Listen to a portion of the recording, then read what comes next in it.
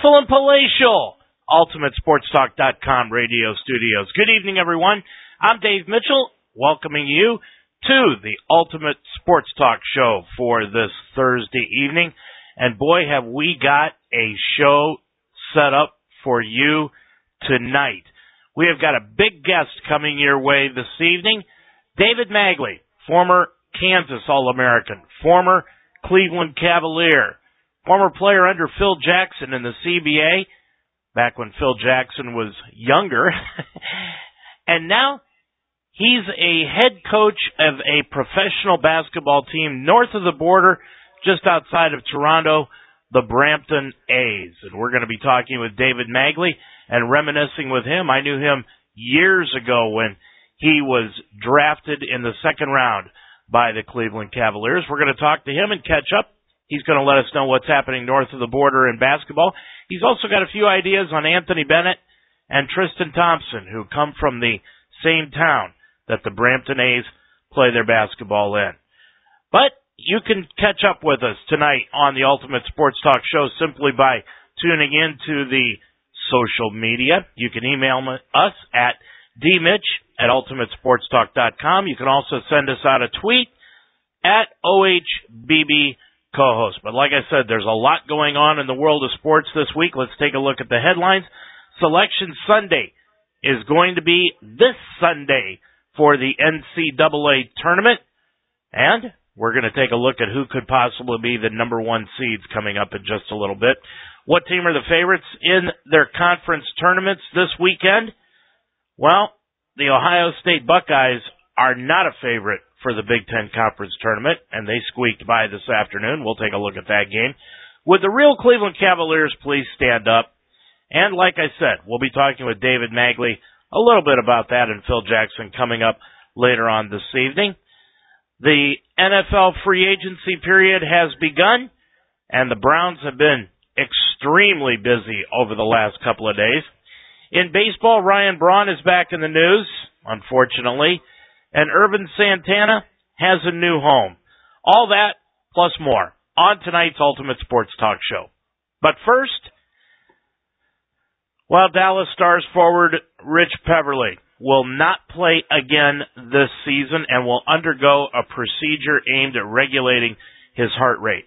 If you saw what happened on Monday night in the game between the Dallas Stars and the Columbus Blue Jackets, if you're as old as I am, you probably had flashbacks of what happened years ago when Hank Gathers collapsed for Loyola Marymount in their basketball game. It was just a month earlier from that Gathers had actually collapsed on the floor prior to that, and they said that he had some heart problems. He fought his way back, and then in the first tournament game that Loyola Marymount played that year, he collapsed at midcourt after a dunk and died there on the floor. Well, when you saw Peverley collapse on the Stars bench Monday night, it brought back eerie reminiscence of what happened about 30 years ago. Well, Peverley was immediately treated by medical personnel in the tunnel that leads from the ice to the Stars dressing room. Doctors on the scene said Peverley was treated for a cardiac event and that he was defibrillated successfully after one attempt. Lonnie Demoff, the Dallas Stars coach, says Peverley's heart was beating very fast and then stopped, but he thinks only for a few seconds. And it didn't take long for medical personnel and an unknown woman in a green Stars jersey who is believed to be a season ticket holder, jumped over the boards and got into the action to start CPR when she saw what was happening. Peverley made a brief appearance at a news conference yesterday and gave thanks to everyone who has helped him out. Peverley was released from UT Southwestern St. Paul Hospital on Wednesday night following 2 days of tests.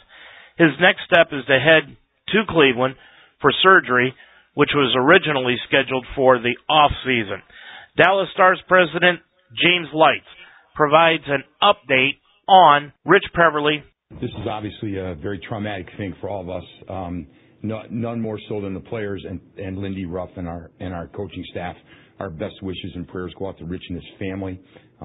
It's a pretty tough event, and you can kind of and it's really a tribute to the National Hockey League and our great friends John Davidson and the Columbus Blue Jackets. That very quickly, it's a traumatic thing. Players don't want to play, and I don't blame them. But we'll all work together to do the right thing. And right now, all that matters is the care and well-being of Rich Peverley and his family, and our players and the Columbus Blue Jacket players. I want to thank John Davidson and his people for being as understanding as they've been, and they are. You know, what's interesting is you always hear about coaches over-preparing, getting their team ready for any type of obstacle that can happen to them on the ice, the court, the field, whatever.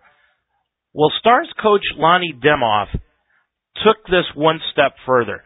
He said he and his team practiced responding to medical emergencies on the ice and were able to get Peverley from the bench to the tunnel in 14 seconds. You talk about preparing a team for anything. You got to give Demoff some credit here. The NHL mandates that games are staffed by doctors, emergency responders, a plastic surgeon, and a dentist. But for a coach to actually have his team prepare and practice to take a teammate off the ice or off the bench into the tunnel or back near the locker rooms, that's just out of the ordinary. Peverley's recovery, according to doctors, will take at least a few months. Good luck going out to him.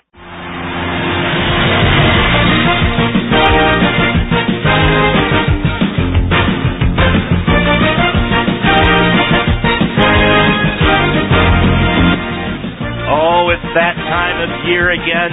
The conference basketball tournaments are underway. Boy, you can catch them just about on any channel you want to, whatever you want to see. And it all started earlier on Thursday with all of the conference basketball tournaments. And let's start right here around home with Ohio State. Do they have a shot at winning the national title? Only if you're drunk and on some drugs do you think Ohio State's got a shot at winning. And today, as number 5 seed in the Big Ten, and I was thinking earlier today when I'm looking at the brackets here at the Big Ten Conference Tournament, you know, this is a great setup for Ohio State. They're the number 5 seed. They're playing the number 12 seed, Purdue. Then they move in to play the number 4 seed if they win Nebraska tomorrow. And then they get Michigan, whom is the number 1 seed. But still, when you've got Ohio State playing Michigan, anything could happen. So what happened today? Well, Ohio State won over Purdue as expected. Just the margin of victory was not expected. 63-61. Ohio State really struggled today with the Boilermakers. You got to give Purdue credit. They really played their guts out in this ball game, and they were hoping to move forward in the tournament. But they're done. So now Ohio State plays Nebraska on Friday afternoon after Michigan plays upset-minded Illinois. Illinois already beat Indiana on Thursday in Game 1 of the Big Ten tournament. But back to Ohio State. Their problem is they have absolutely no shooting. No consistent shooting. Last year they had Deshaun Thomas. He could hit a jumper, and if they were in a lull offensively, they'd get him the ball, and he'd pull them out of it somehow, some way. This team does not have anybody that they can depend on to hit a three-point shot, and they've got nobody down low that can put the ball in the basket. Aaron Kraft has really been a disappointment in his last Big Ten season. Yes, he's still getting the steals.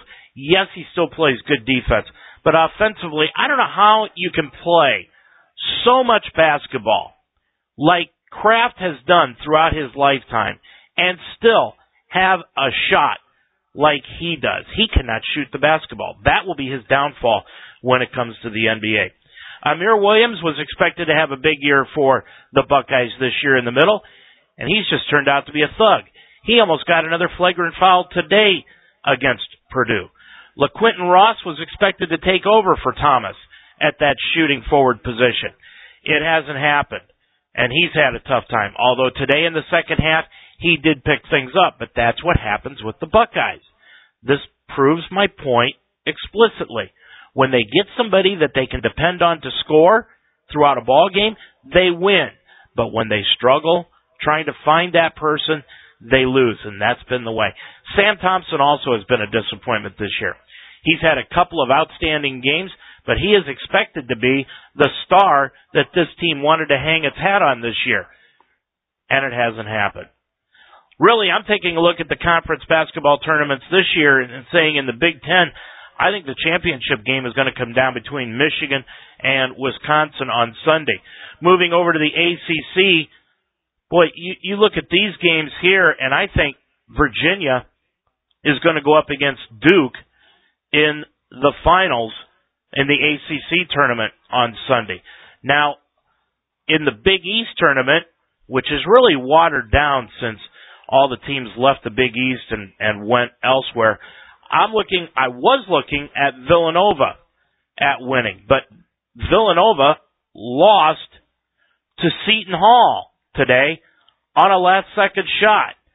So I'm going to pick Creighton to win the Big East tournament and go up against Seton Hall in the championship game. In the new American Athletic Conference, and talk about a complete alphabetical debacle here, you've got the ACC, which has some of the old Big East teams, and the AAC, which has some of the old Big East teams.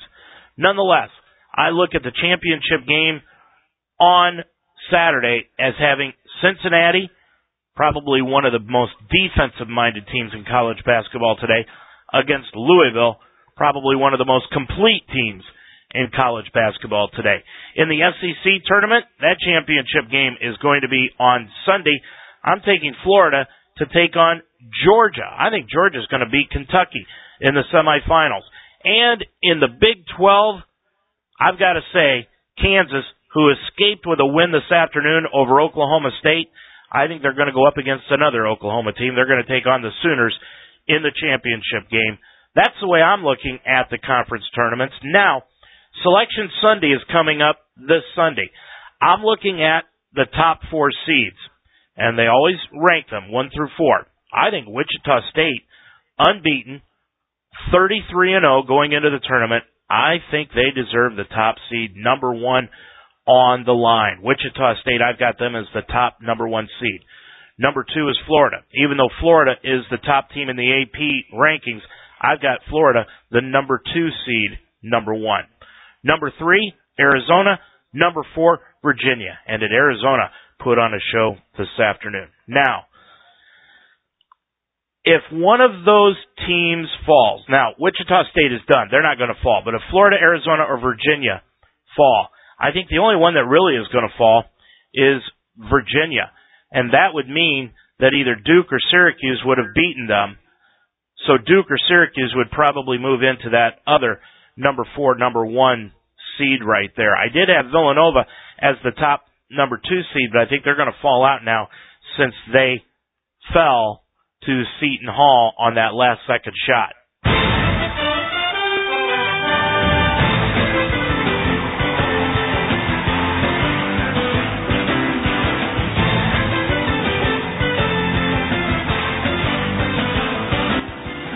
Well, like I said last week, this is my NBA theme. It may not be the current theme, but this is my NBA theme.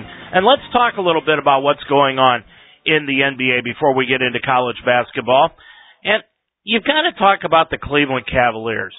This team is a Jekyll and Hyde team. They won in Phoenix last night. Nobody thought they had a chance. They were 8-point underdogs going into the game against the Suns last night. The Suns are in a fight for a playoff berth. They're an up-and-coming team. The Cavaliers, yes, they're improved. Yes, they're young. But are they going to make the playoffs? Probably not. And they go out and they beat Phoenix last night in Arizona, probably in front of the Cleveland Indians, who are out in Goodyear at spring training. Maybe a bunch of the Indians made the trek just about 20 miles to the west from Goodyear is Phoenix. They probably got in there and saw the Cavaliers play last night. But Z's jersey was retired last Saturday night, and the most interesting thing happened. There were some rumors that LeBron James was going to be there. He was. He was also supposed to be the keynote speaker, but at the last moment, They decided that probably wasn't such a good idea, so they turned everything over to Wayne Embry, who actually drafted Zydrunas Ilgauskas so many years ago. But what's going on with LeBron James right now? Ever since he left Cleveland, he's not played good basketball. The very next day, he had an off game against the Chicago Bulls in Chicago. And then 2 nights later, the Miami Heat played Brooklyn, and they lost to Brooklyn in that game by 1 point. LeBron James seems to be playing like a Cleveland Cavalier again, only he's in a Miami Heat uniform. We'll have to keep an eye on that and see what happens with the King. Phil Jackson has officially agreed to become the Knicks president of basketball operations, according to multiple reports. After 11 world titles with the Bulls and Lakers, Jackson goes back to where his career began, the Knicks, where he won 2 titles in the 1970s. Jackson was wooed back to the team by his longtime teammate Bill Bradley, whom Jackson once helped make a United States Senator in New Jersey. Now, can Jackson take a team that has been in the doldrums for years and make it a winner once again? For that, we go to Ken Berger, who discusses the impact of Phil Jackson heading back to New York and what the move could mean for Carmelo Anthony's future with the Knicks. I think the allure was, first of all, his affinity for the Knicks franchise. He won 2 championships as a player with the Knicks, and that was, of course, the last time they won a championship. Right. And we can't discount money. We don't know at this point how much money it's going to be, but I think we can safely assume it's going to be a lot of money. The Knicks are desperate. Madison Square Garden needs another savior. They need to put a happy face on what has been a very disappointing season for this franchise and give the fan base and the season ticket holders and, frankly, Carmelo Anthony hope that there is a future. But it's going to be a very difficult job for Phil, one that he's never done before at this, at this level. And, he knows a little bit about building a winning culture and building a winning franchise and how to put that together. He won 11 championships as a coach. You don't do that without knowing how to be a winner. But it's an entirely different story when you're running a team.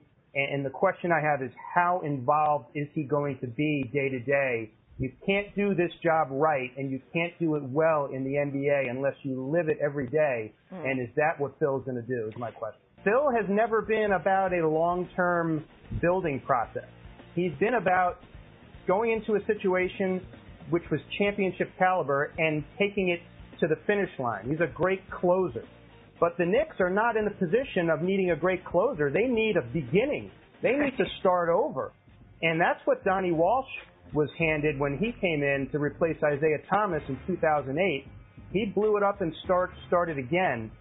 And then that's what the Knicks need to do at this point. They have never been willing to commit to the long term, to the long view, to the building process, putting one piece on top of another, acquiring assets. They have been about squandering assets. So Phil Jackson walks into a situation with no first-round pick this year. It goes to Denver from the Carmelo Anthony trade. And he goes into it with a roster and a payroll with very little, if any, flexibility to it. Well, it doesn't take Einstein to figure out what is behind this move for Phil Jackson. He could stay in Montana and stay retired with Jeannie Buss and just live out the rest of his days. He's got the 11 world championships on his fingers, and he's got 2 from his playing days. But what Phil is upset about is the fact that he was passed over for the Lakers job a year ago when they fired Mike Brown and hired Mike D'Antoni. That's what Phil is upset about. And where better to get back to at the Los Angeles Lakers than in New York with the Knicks. It is a perfect scenario for Phil Jackson to take that knife and just twist it into Jim Buss just a little bit more. 3 weeks ago, we were able to speak with Jennifer Gabou, who is a former All-American tennis player at Florida University and also is the author of a new book available on Amazon right now called Division I, about a female student. It's a novel going to a Division I university and the trials and tribulations that happen there. Well, in speaking with Jennifer, I was able to find out that her father is former Kansas All-American and Cleveland Cavalier David Magley from years ago. And when I was working at a radio station down in Ashland, Ohio, I was able to cover the Cavaliers at the time. And I was actually at the press conference where David Magley was introduced as the Cavaliers' number 2 pick in the 1982 draft, along with John Bagley out of Boston College, who was the number 1 pick. And at that time, they were known as the Bagley-Magley duo. Well, I had an opportunity to catch up with David Magley, who's coaching basketball north of the border in Canada, in Brampton, which is a suburb of Toronto, with the National Basketball League of Canada, and he's got his team in the playoffs. The A's are up 2-1 over London in their quarterfinals of the Basketball League. They're an expansion team. We want to welcome to our microphones David Magley, former NBA player, former Kansas Star, and now the head coach and general manager of the National Basketball League in Canada's Brampton A's, who are in the playoffs right now and up 2-1 over the London Lightning. David, it's been a long time. How are you? And thanks for joining us tonight. You know what, Dave? I'm doing fantastic. It's funny how life works. That that we would meet back up from a press conference 35 years ago. That we'd be talking again about basketball, and I've been in and out of the game since then. So to be back in it and enjoying it and having fun and being able to talk to you, that we're both kind of standing, is a good thing. Honestly, David, you know, when I talked with your daughter, Jennifer Gabou, about her book, Division I, a couple of weeks ago, and she disclosed to me, and I saw it on her biography, that she was your daughter, I was shocked. It's really a small world. Yeah, it's the most shocking thing is, for the longest time, I was known as you know, David Magley, Mr. Basketball in Indiana, or Kansas player, or Cleveland Cavalier, or whatever. Now, for the last 30 years, my name's been David Magley, father of Jennifer, father of Jessica, father of David Jr., father of Daniel, and husband of Evelyn, because all of them have been more significantly successful than my little basketball stuff. Well, let's get into your team. Right now, the Brampton A's, which is located, tell me, how far away from Toronto is Brampton? Well, Brampton's considered in the GTA, the Greater Toronto Area. So, Toronto is a fairly massive city, but then when you start counting the suburbs, there's Toronto. The next suburb to the west is Mississauga, which is over 1 million people, and they have a team. And then the next suburb next to them is Brampton. Mississauga is where the airport is in Toronto, if you ever fly in. So, it's probably on a good day of traffic, 10 minutes from downtown Toronto. On a bad day, it's 2 hours from downtown Toronto, and it's an amazing community because of the diversity. Us Americans south of the border, we think Canadian is the Great White North, that everybody skates to works and then they get into their snowmobiles and go around through their igloos. When in reality, Brampton is one of the most racially diverse markets in the world. There's 70% non-white, with half of them being from South Asia, with Pakistan and India being a large population, and then there's a large Jamaican and Filipino population. So you have this very unique, diverse market that didn't grow up on skates, that you can teach a game other than other than hockey to, and it's just kind of a perfect fit for what we're trying to accomplish. We're talking with David Magley, coach and general manager of the Brampton A's up in the National Basketball League in Canada. David, tell us about this league and just how it would coordinate. I mean, years ago you played in the CBA, and now there's the developmental league for the NBA this year. How would that league that you're in now compare to those two leagues? Similar salary caps. Our better franchises, our best franchise for that, the London Lightning, they'll outdraw any D-League team right now. They're outside of the NBA. They're the largest drawing team in North America for professional basketball.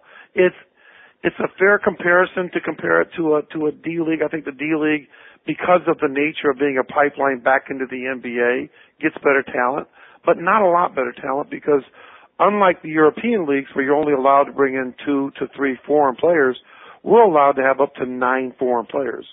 So we have a very fast-paced league that's full of talented Americans and very good Canadians.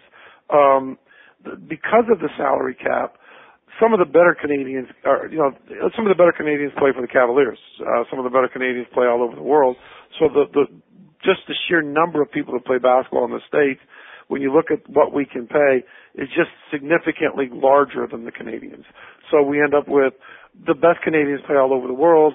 The next level we're getting, and then we get some very, very talented Americans to complement it. We've got kids on my team that have played at UConn and Tulsa and Western Michigan and Lehigh. We have a kid that played against Duke when they beat them in the playoffs, and we've got a really high quality level of play, and it's very, very fast because unlike the NBA, we don't have the great bigs. We don't have the great 7-footers. We don't have the great 6'10". So it's just a little quicker league because all of our bigs are, more like mid-majors versus the high-major D1s. These guys get out and run because it's a very fast league.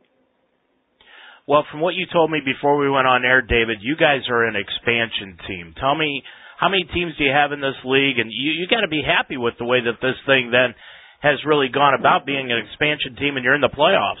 Well, we're thrilled. We ended up finished second out of ninth, and we were first most of the year, and out of 9 teams. We are, it's divided into 2 divisions. The Central Division, which is ours, is all Ontario, which is, we have 5 teams in this division, and then there's 4 in the Eastern Maritimes area, which is, out on the Eastern Seaboard here.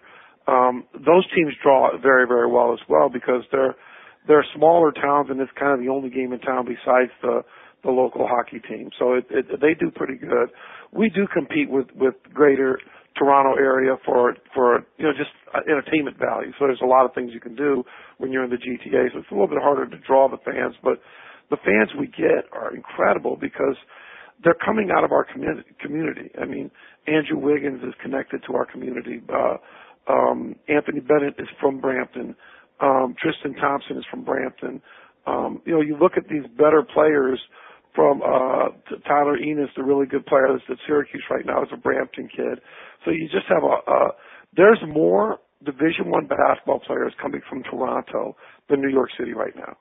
So basketball as a groundswell is booming in this area, and across the entire country, there's more people that play basketball than play hockey. Now, that's a little misleading, partly because hockey is such an expensive sport to play as a youth. So, but it means that we're growing the sport fast here in Canada. You're up 2-1 over London in the playoffs, best of 5 series. Winner goes to the championship series in about a week. Tell me about this series and how it's going for you. Well, winner goes to the conference finals, and then there's a best of 7 conference, and then we go to the championship after that. Okay. I'm going against Michael Ray Richardson as the head coach of the other team, and let me tell you something. He is a fireball.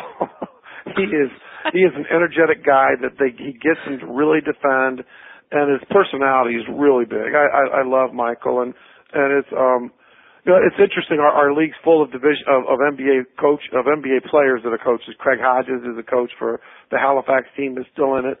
Jaron Jackson is a coach for the Ottawa team. Bill Jones, who played for the Nets, is a coach of the Windsor team. So it's full of former NBA guys that are coaching. And Michael Ray's won back-to-back series. The league's 3 years old, and he's won the first 2. So he's got the best franchise, and he's a great coach. So it's pretty fiery. We're different. We're a different team because pro basketball at any level has become a high pick-and-roll offense. Everybody does a lot of individual stuff, a lot of pick-and-roll. Guards maintain the ball a lot. In our style of play, it's a little different. Because I needed to come off of a pick to catch and shoot, I try to run everything the way I would have wanted to play. So I try to find guys that have high basketball acumen. They got to have high character, and they got to be willing to move without the ball. And if they'll do that, we lead the league in scoring. We lead the league in 3 points attempted, 3 points made. It's a different style of play than most professional basketball. But it's fun when it works. When it doesn't, I don't look like much of a genius. But when it does, it looks like I might know what I'm doing. Okay, let me talk to you about a couple of your players, Cavell Johnson and Cedric Moody. Tell me about those two players. Well, they're guys that personally I'm really honored to coach because they've never had the years they're having this year. Cavell played last year, and pretty much everything was about half of what it is this year. Half the minutes, half the points, half the blocks, and he set a record for block shots this year. He's 6'9" with a 7'1" wingspan, and he's just raw. He's really learning how to play, really learning how to compete. He's a great kid, great leader. He's older. I mean, he didn't turn pro till he was 28. He got in a job working in D.C. when he came out of school, and he was not going to play. And then one of his friends became the head coach of another team in this league last year, and he played his first pro last year. And so he's a relatively older, inexperienced guy that's just learning this style of play, and he's gotten really, really good. And he's fun to watch because he is so doggone long and athletic. So he's in most of our highlight tapes for the dunks and running the court. And he's one of those guys I told you about that makes this league so fast because as a big, he can really get out and go. Moody, on the other hand, Cedric he made a move the other day and said, he made us watch it over on tape and said, see, that's what Kyrie Irving does. And I made the comment, it's more like what Uncle Drew would do because Moody's 35 years old. And he is a fascinating young man. He's a Ball State player that's from Indiana, was raised in my brother's ministry. My brother has a gym called Heroes Camp in South Bend, and Ced comes out of that. And we had Ced my brother's had him since he was 12 years old, and now he's 35. And I watched him grow and mature. And to the league, he's kind of looked like a hired gun. He played a half a season the first year of the league, and then he went to go play in Argentina. And then last year he didn't play the first half of the year. Halifax picked him up, and they all looked at him as like a Jason Terry or a Vinnie Johnson that could go in and put up some numbers. And in our system, he's been a starter and a player the whole year, and he plays the most minutes. He leads our team in scoring, rebounding, assists, steals, turnovers, good attitude, bad attitude. He leads us in everything. And when Ced's in a good place, he's pretty darn amazing. And he's one of these guys that you go, man, if I could have had him at 25, I guarantee you I'm getting him in the NBA because he's that good. He can generate a point. He's the one guy that breaks our system and can generate buckets. So if you're struggling, the system isn't flowing, we're not getting the ball side to side, you put the ball in Moody's hand and he can generate a bucket pretty darn quick. You got one more player that I need to ask you about, considering this is the area that we're in, Cleveland. You've got a guy from Cleveland State on there, Kevin Francis. Tell us about him. Kevin's amazing. Kevin I looked at the definition of a core player today. I get these different emails and the core player that you build your team around. And the definition said will take charges, impacts the team without the ball, always has a good attitude even on the bench, and it's just like 12 things. And then literally it's Kevin. I mean, Kevin had a baby on Saturday at 2:00 in the morning, and at 7:00 at night, he was probably my best player in the game to beat London last game. He's just a guy that you can bank on. He's mature. He's there. He might give you 26. He might give you 3, and it doesn't matter because he's going to impact the game the same way. You can put him on the best defender, and he's thin. I mean, Kevin is fortunate at 6'8" to weigh $185. I mean, he's just really, really thin, but he's really strong. He's really athletic. He's just a kid that's a winner, and I'm really fortunate to have him. He's a tough kid, and he's from Canada. He's from Brampton, so he's a Canadian that my Canadians play a lot. I mean, I start 3 Canadians, and they're really good. But the rest of the league doesn't necessarily use as many Canadians as I do. But I've gotten really good players, and you don't think of them as Canadian, you just think of them as players, and he's really good. David, you told me before we went on the air that you're also the head of the Brampton Basketball Academy. What is that, and how does that work? Well, it's actually called the Athlete Institute. The Athlete Institute, and it's in Orangeville. We live in Orangeville. Our guys live here. We train here at the Athlete Institute. And the Athlete Institute is kind of like an IMG Academy in Bradenton, Florida. It's the only academy of its type in Canada where we actually have a high school team and a prep school team. I've got two amazing coaches that coach those guys. We've got guys from all over North America, mostly Canadian, that come here. And the thought was, when you see all these Division I guys, they always leave Canada to go to prep school at Findlay Prep and Huntington Prep and, St. Benedict's and all these different schools throughout North America, throughout the U.S. Why not have an academy here? So we started our own academy. We house the young men. We have a former motel that we have converted into a dormitory for these high school and prep school team with 24 beds that the guys can stay on right on a river about 10 minutes from our gym. And then we have our facilities. We have Ontario's largest CrossFit facility on our premise. We have a 50-yard dome that you can that's got astroturf that we can train in. We've got a dining hall on our premise. We've got a full medical facilities so our guys can get treatment and therapy from therapists and chiropractors and people that work for our pros in our high school and our prep school team. And then with this talent that we've generated, we travel. Our prep school team just came back from Florida and California, that they play tournaments. Our high school team has played tournaments all over North America already. We probably have the best high school player in Canada that plays for a high school team, a guy named Jamal Murray, that is probably a one-and-doner when he goes to college. So we're just trying to kind of become all things to basketball to Canada. We want to be a training environment for the Canada basketball program, which we work with their 7th and 8th grade national team trains at our place. And, there's just trying to create this hub for basketball. And I'm fortunate enough to be involved with helping find the coaches and, helping the young men get their scholarships and work with university level schools to try to find them. And it's been we're really good at training young men, getting better, and their vertical jumps improve, their body fat go down, just all the stuff that you get measured on at the next level, we're helping them get better at. You brought up a couple of players earlier from Canada that are on the Cavaliers. Tristan Thompson, I just love his game, David. I think he's going to be an outstanding pro going forward. He's a double-double machine every night. Anthony Bennett has been somewhat of a disappointment, although you can see the talent that Chris Grant thought he had when he made him the number 1 draft pick last year. Did you have an opportunity to see him, and what are your thoughts about Bennett? Honestly, I don't know him prior to him going to the Cavs. I met him this summer because, again, these guys are all from Branson, and I met him doing things, and all those guys come out of the same AAU program. It's a program called CIA Bounce. So Thompson and Wiggins and Tyler Enos and Anthony Bennett are all from that program. And we have 7 or 8 of their kids in our high school prep school. So now we know those guys quite a bit. We think they'll train with us some this summer, and we're working closely with those folks. Looking at Bennett play, I can feel for him because it's like I was part of the Bagley-Magley duo that went to Cleveland, which was just a bad marketing campaign. And I sometimes think I only got drafted because my name's rhymed with Bagley because I didn't get to play much.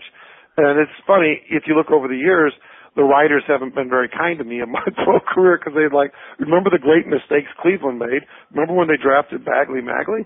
And, you realize it's kind of tough when you're in that role. I think he's got so much hype on him, being a number 1 pick, being the first Canadian pick. But you're right. You do see these glimpses that you go, okay, as he calms down, as he settles down, as he gets in the kind of NBA shape and NBA playing level, he's going to be just fine. And I think he's one of these guys that 2-3 years in, you're going to go, wow, this guy's an all-star, and he's gotten really, really good. Didn't start off like we thought he would, but if he has good habits and he's the kind of person that I hear he is, he's going to stay the course, and Cleveland's going to be glad that they drafted him where they drafted him, and I think he'll be just fine. David, you were Mr. Basketball in Indiana, and I know growing up in Northwest Ohio and being as close to Indiana as I am, that is about the biggest honor you can get in the state of Indiana, even more so than I think being governor of the state. How did you go to Kansas, being Mr. Basketball out of Indiana, and not go to the Hoosiers, Purdue, or even coming from South Bend going to Notre Dame? Well, Notre Dame didn't have really any room. They had an amazing freshman class my senior year in high school. They had Kelly Tripucka, Tracy Jackson, Orlando Woolridge. All guys played in the NBA. They had a 6'11" kid from San Antonio named Gilberto Salinas that was really good, and a guy that's the athletic director at Florida State now named Stan Wilcox. And they were just really, really good. And so they didn't really need another guy right behind them in the next class. Purdue was going through a coaching change.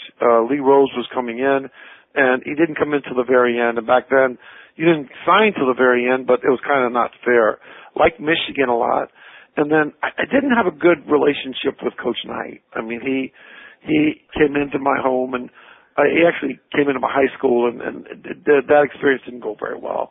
And I asked a question I probably shouldn't have, and he kind of shared his opinion of me, which wasn't very pleasant. So it was not like there was a lot of choices for me to stay at a high major in Indiana.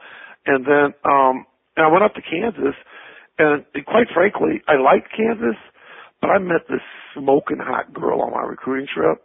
And, you know, she was just really pretty and she's really strong faith, and my mom was sick of cancer and was dying, and I was trying to use that as a chance to say, you know, I hadn't had any physical affection in years, trying to get next to her. And, you know, she told me she had some Indian in her. I lied to her. I told her I was half Cherokee, and she invited me up to her room, and I'm thinking this is going to be incredible. She opened the Bible and started giving me verses to take back to my minority people because I'm Indian, which I wasn't. She gave me verses to take back to my poor dying mom. And I got done with that, and I flew home, and my brother said, "How'd you like Kansas?" I said, "I don't know if I'm going to school there, but I know I found my wife."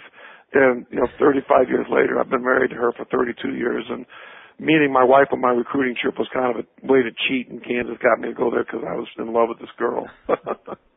I was hoping you were going to say you met your wife. Yeah. Otherwise, don't let your wife listen to this interview. Because he's going down the road. Nope, I met my wife, and quite frankly, that's the greatest thing that I got from the University of Kansas. I got a great degree, got a part of a great tradition, but I got my best friend and the mother of my amazing children, and I couldn't be happier with what I got off Kansas. David, just a couple more questions. After your NBA career, you bounced around to 2 or 3 different teams in the CBA, and you played for a little-known coach at the time who has become one of the bigger names in the NBA, especially this week, Phil Jackson.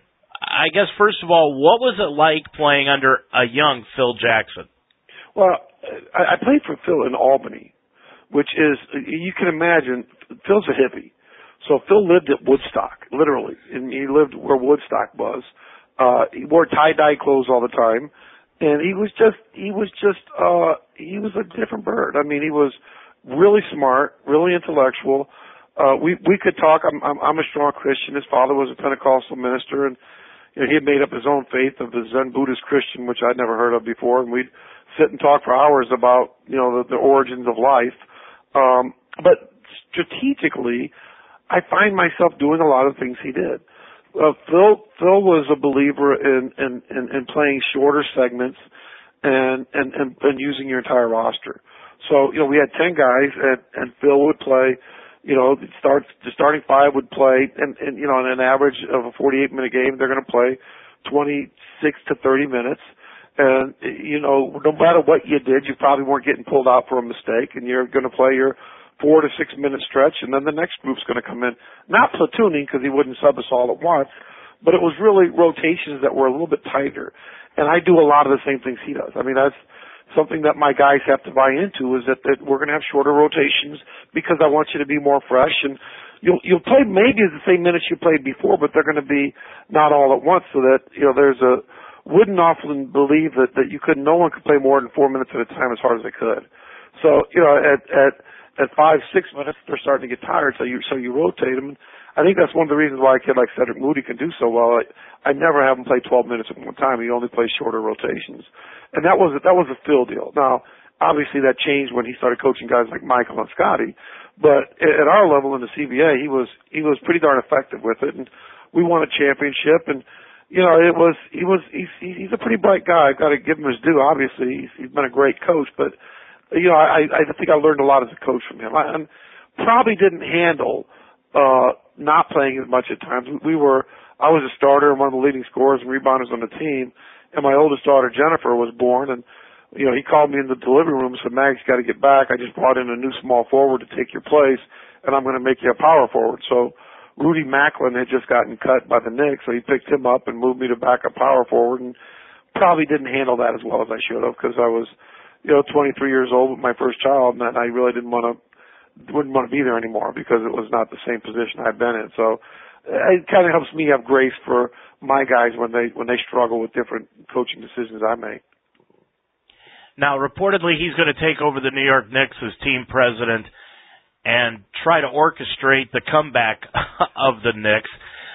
Do you think he's the type of guy that can handle something like that?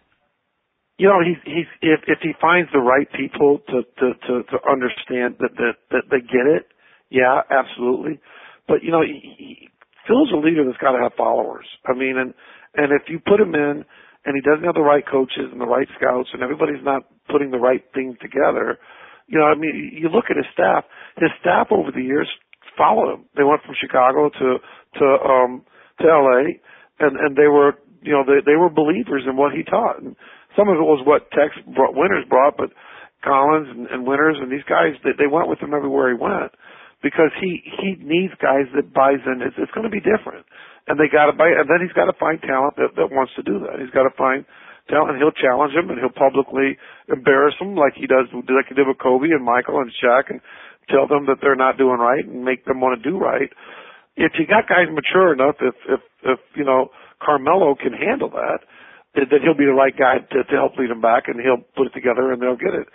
I would be surprised if he doesn't end up on the bench once the team works. But then I thought Riley was going to be on the bench when he got the guys he got, and he never did. So, we'll see what he does. But I think he could be great, but it can't be the Knicks that are turning coaches every few months or every few years, and they're just changing as much as they change. They've got to give them a little bit of time to build, and I think it could be pretty cool. David Magley, our guest. David, do you ever have any aspirations of going further in your coaching career? Yeah, I would love to coach at another level, but I'm grateful to be at this level. I'm a high school coach. I coached high school basketball for 11 years.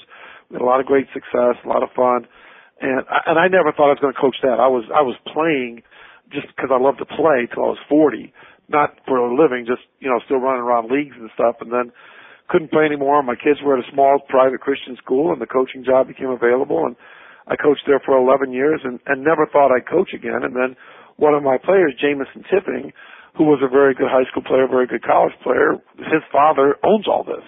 And his dad said, hey, would you come up and help me put this together? And that kind of led me back into basketball, and I'm having a ton of fun. And I don't know, at 54 years old, if there's a whole lot of people going, I really want you to come coach with me. Now, having said that, Randy Whitman is doing a pretty good job. He's on my high school all-star team, and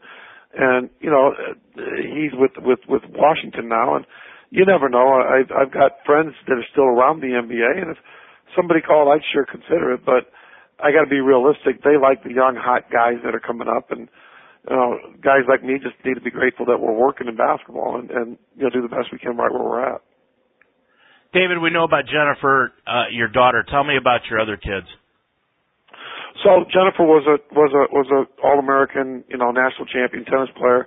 Jessica is the third leading scorer and rebounder in history of high school basketball for girls in the state of Florida. And she went on to play at Rhode Island 2 years and then finish at Western Kentucky. Both girls graduated undergraduate degrees in 3.5 years. Jessica would go on to get her master's in 5.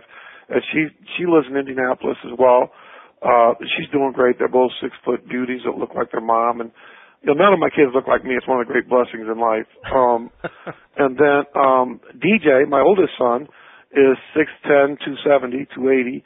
He started his college career at Western Kentucky, where he played with Courtney Lee and Jeremy Evans, and they went to a couple of NCAA tournaments, and he played a lot on those teams. And because of coaching changes and style of play, he transferred to Tulsa and had a good career at Tulsa, where he started most of the time for 2 years there. And he got done playing and just didn't want to play after college. He was married and has a beautiful wife, and decided he was going to just be home with her, and he's doing great, and they're happy. And you hope that people use basketball in any sport as a tool. And all three of my older kids have graduated from great institutions, and they've used basketball to help the next, or athletics to do the next part of their life. And then my youngest son, Daniel, is 6'1", very athletic, went to 1D2 when he first came out of high school at Southwest Baptist in Missouri, redshirted there for a year because the coach's son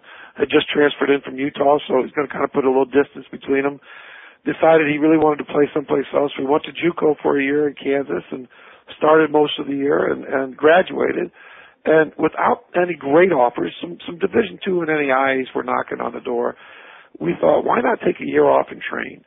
So he came up here to our Athlete Institute, and he's been basically training with our pros and our top preps and going through the strength and conditioning that we're good, improving his vertical jump, getting better at his handles, and now we're just looking for the right home for him.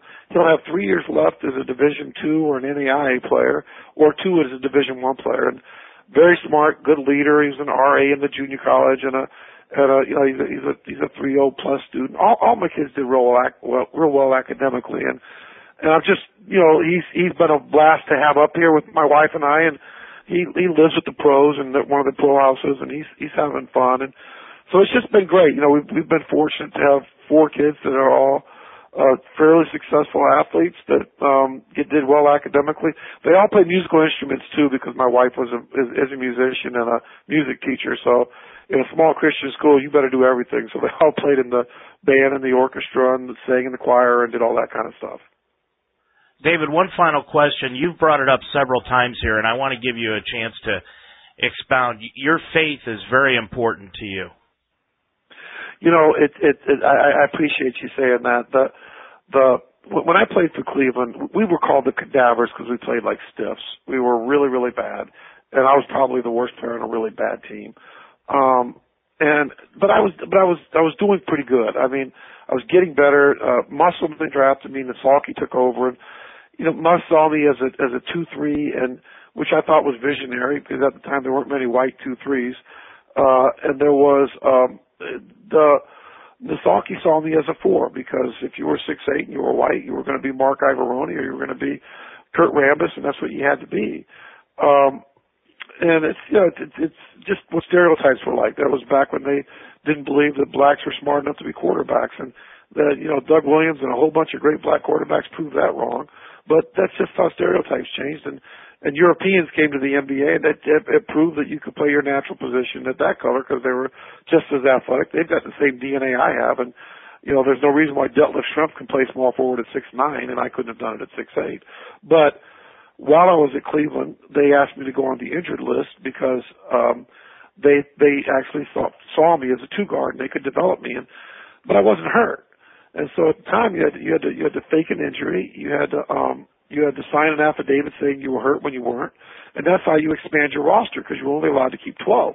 But there were always 3 guys walking around that really weren't hurt; they were just faking it. And when he told me that, he said he'd guarantee next year's contract, which was a significant amount of money for me. It was $125,000, $150,000, which was a lot of money back then for me. And I said to them, "What does it profit a man to gain the world and lose his soul?" And they said, "What does that mean?" I said, "Well, I guess it means I can't compromise just for money or fame or opportunity. If you don't think I'm good enough, you got to get rid of me. But I can't lie or cheat just for basketball or anything else." Well, then he got angry. Instead of guaranteeing next year's contract, he said, "If you don't do this, you'll never play again." And I looked at that as probably the greatest blessing in my life because I didn't think I had the courage to stand up for my faith, to stand up for what was right. And I look at that, and you know what? He was right. I never played another game in the NBA. But I'm one of the few guys I know that played any games in the NBA that's been married for 32 years to the same woman, that has 4 kids that are their best friends. And you look at that and you go, I may be the wealthiest guy I know, not monetarily, but in life. And I think God has honored that commitment to faithfulness because he doesn't promise us riches, but he does promise us peace. And in my life, I have great peace. Now, I've been through a lot of firings.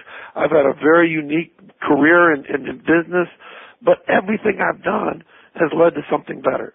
So you get fired by a company, you get 6 months severance, and 30 days later you're working in a better job at a better company.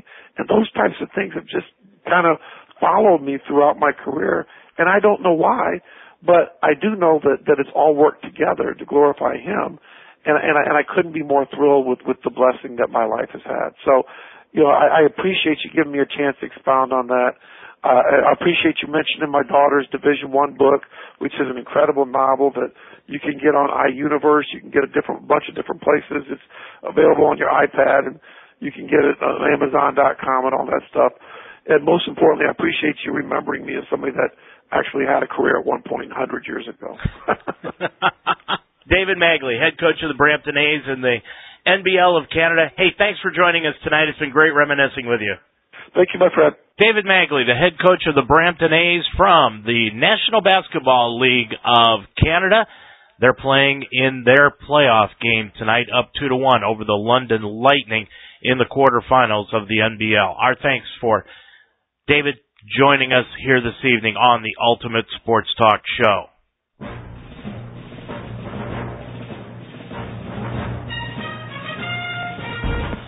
Well, we're close to the end of tonight's show, but nonetheless, we want to get into some of the football headlines for the last few days, especially for the Cleveland Browns. They have been very, very busy in the NFL free agency period, which started on Tuesday at 4 o'clock. They've signed Dante Whitner, a former Ohio State graduate, and San Francisco 49er to play safety. Carlos Dansby will take over at the inside linebacker position.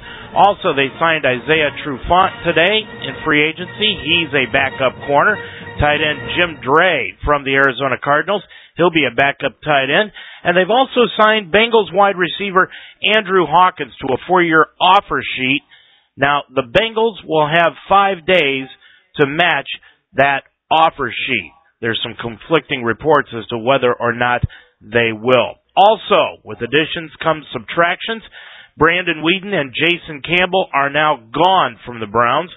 Weeden, of course, was a former Oklahoma State standout, and he was cut after only 2 years of being the Browns' starting quarterback. He completed 56% of his passes for just over 5,100 yards and 23 touchdowns, but he threw 26 interceptions. And to add insult to injury, in a release today by Brandon Weeden, he thanked everyone except for the Browns fans.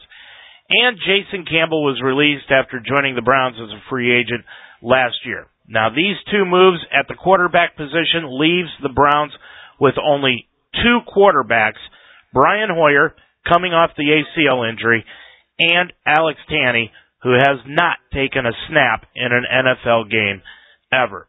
Also, Darrelle Revis has gone to the New England Patriots just 2 years after calling Bill Belichick a jerk, but then again, Revis was paid $12 million to play this year with a club option for $20 million next year. Money talks when it comes to Revis. Steve Smith was cut by the Carolina Panthers on Thursday. Julius Peppers and Devin Hester from the Bears were cut. James Harrison was cut in Cincinnati. So those players are now on the free agent market. And before we go tonight, I've got to let you know that Ryan Braun is back in the news. He obviously is going to be public enemy number 1 when he goes on the road this year. Just listen to what he had to say. I'd love to play you the clip, but nobody recorded it. I'm sure it will be a bit adventuresome at times this year, but if anything, it's probably better now. Normally, you go to Philadelphia and Chicago, and they're talking about your mom, your sister, your girlfriend, whatever. So now, it will just be about me. I guess that's the best lemonade anyone can make out of lemons that he has caused on his own. And now listen to what his ego has to say. This again from Braun. If I perform like I've always done, I'll be one of the best players in the game. I don't need any added motivation of drama at work. I'll just let my work speak for itself, as every artist should. Well, Ryan, Michelangelo, Van Gogh, Braun, good luck this season being off the juice, and let's see if you're going to be able to carry on the numbers, because if you're not, hell hath no fury like a Milwaukee Brewer fan gone awry. And one other quick thing, Irvin Santana's back in baseball. He signed a one-year deal to help out the Atlanta Braves rotation yesterday after the Chris Medlin injury. He signed a one-year contract for $14 million. That's going to do it for tonight's show. So glad you joined us here this evening. Our thanks to David Magley for being our guest here tonight on the Ultimate Sports Talk Show. Don't forget to join us on Monday night when Mark Donahue and I will be back with another edition of the Ohio Baseball Weekly Show, 9 o'clock here at UltimateSportsTalk.com. Of course, that music means that it is time for me to go. Our thanks to Greg Mitchell for producing tonight's show, to David Magley once again for being our guest, but most of all, our thanks to you for listening. Kick back and get ready for Selection Sunday, everybody. We're going to have a big show next week talking about the Big Dance. I'm Dave Mitchell. Thanks for joining us. Until next Thursday night at 7 o'clock, have a good week, everyone. Good night.